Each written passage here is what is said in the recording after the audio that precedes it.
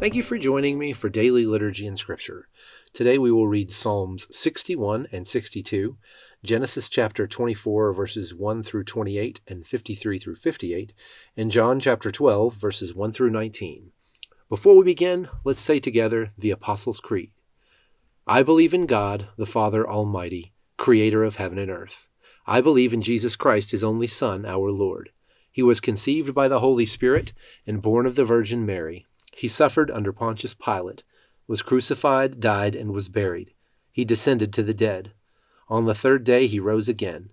He ascended into heaven and is seated at the right hand of the Father. He will come again to judge the living and the dead. I believe in the Holy Spirit, the Holy Catholic Church, the communion of saints, the forgiveness of sins, the resurrection of the body, and the life everlasting. Amen. Psalm chapter 61. O God, listen to my cry. Hear my prayer. From the ends of the earth I cry to you for help. When my heart is overwhelmed, lead me to the towering rock of safety, for you are my safe refuge, a fortress where my enemies cannot reach me. Let me live forever in your sanctuary, safe beneath the shelter of your wings. For you have heard my vows, O God. You have given me an inheritance reserved for those who fear your name. Add many years to the life of the king. May his years span the generations. May he reign under God's protection forever. May your unfailing love and faithfulness watch over him. Then I will sing praises to your name forever as I fulfill my vows each day. Psalm 62. I wait patiently before God, for my victory comes from him. He alone is my rock and my salvation, my fortress where I will never be shaken. So many enemies against one man, all of them trying to kill me. To them I'm just a broken-down wall or a tottering fence. They plan to topple me from my high position. They delight in telling lies about me. They praise me to my face, but curse me in their hearts.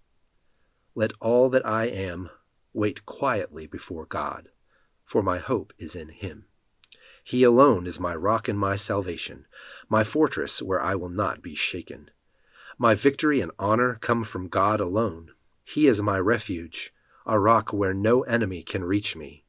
O my people, trust in him at all times. Pour out your heart to him, for God is our refuge. Common people are as worthless as a puff of wind, and the powerful are not what they appear to be. If you weigh them on the scales, together they are lighter than a breath of air. Don't make your living by extortion or put your hope in stealing. And if your wealth increases, don't make it the center of your life. God has spoken plainly, and I have heard it many times. Power, O God, belongs to you. Unfailing love, O Lord, is yours. Surely you repay all people according to what they have done.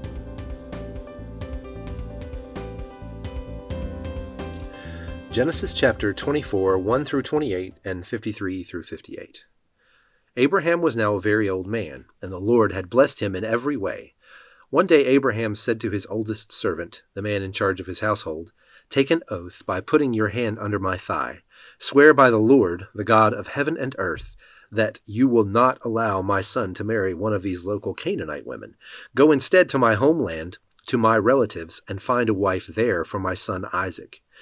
The servant asked, "But what if I can't find a young woman who is willing to travel so far from home?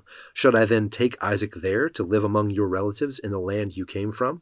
"No," Abraham responded. "Be careful never to take my son there, for the Lord, the God of heaven, who took me from my father's house and my native land, solemnly promised to give this land to my descendants.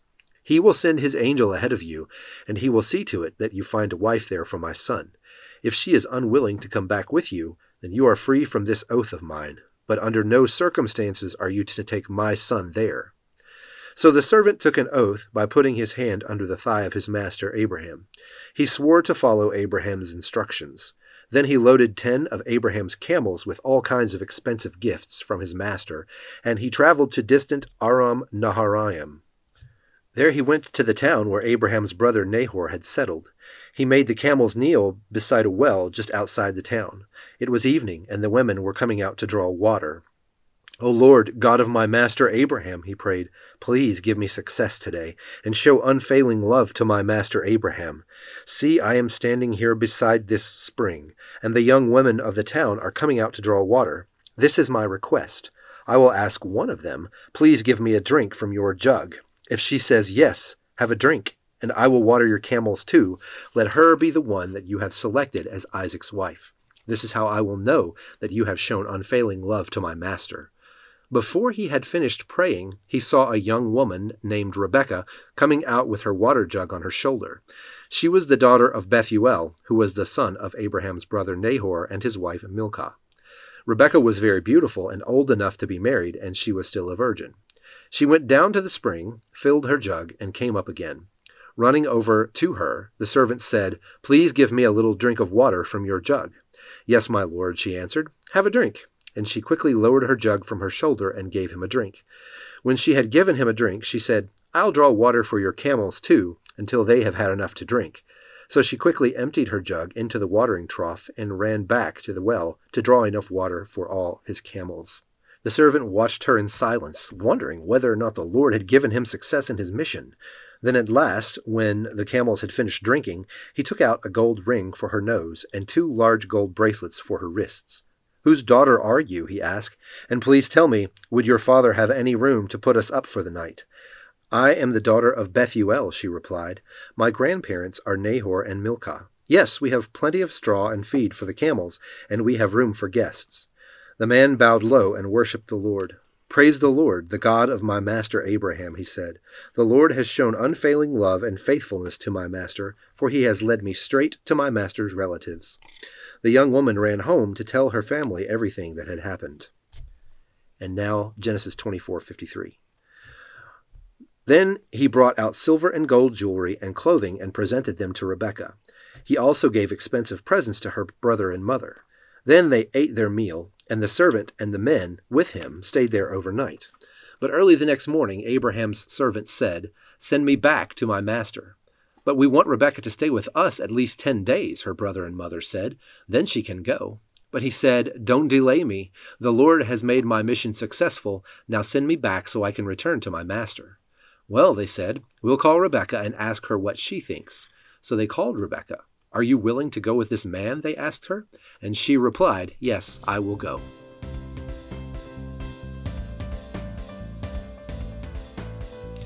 John chapter 12, verses 1 through 19. 6 days before the Passover celebration began, Jesus arrived in Bethany, the home of Lazarus, the man he had raised from the dead. A dinner was prepared in Jesus' honor. Martha served, and Lazarus was among those who ate with him. Then Mary took a 12-ounce jar of expensive perfume made from essence of nard, and she anointed Jesus' feet with it, wiping his feet with her hair. The house was filled with the fragrance. But Judas Iscariot, the disciple who would soon betray him, said, That perfume was worth a year's wages. It should have been sold and the money given to the poor. Not that he cared for the poor, he was a thief. And since he was in charge of the disciples' money, he often stole some for himself. Jesus replied, Leave her alone. She did this in preparation for my burial. You will always have the poor among you, and you will not always have me.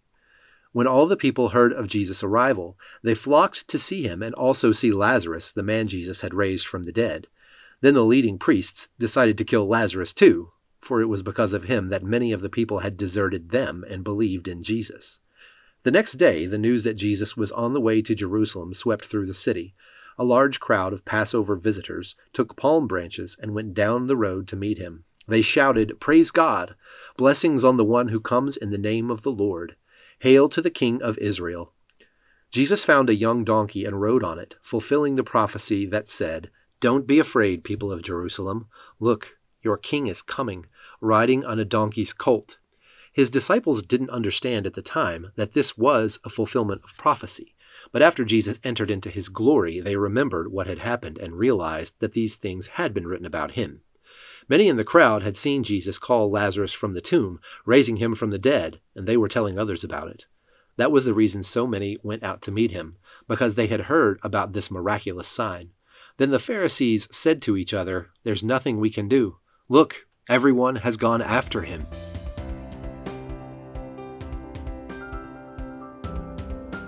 Now join me in the Lord's Prayer. Our Father, who art in heaven, hallowed be thy name. Thy kingdom come, thy will be done, on earth as it is in heaven. Give us this day our daily bread, and forgive us our trespasses, as we forgive those who trespass against us.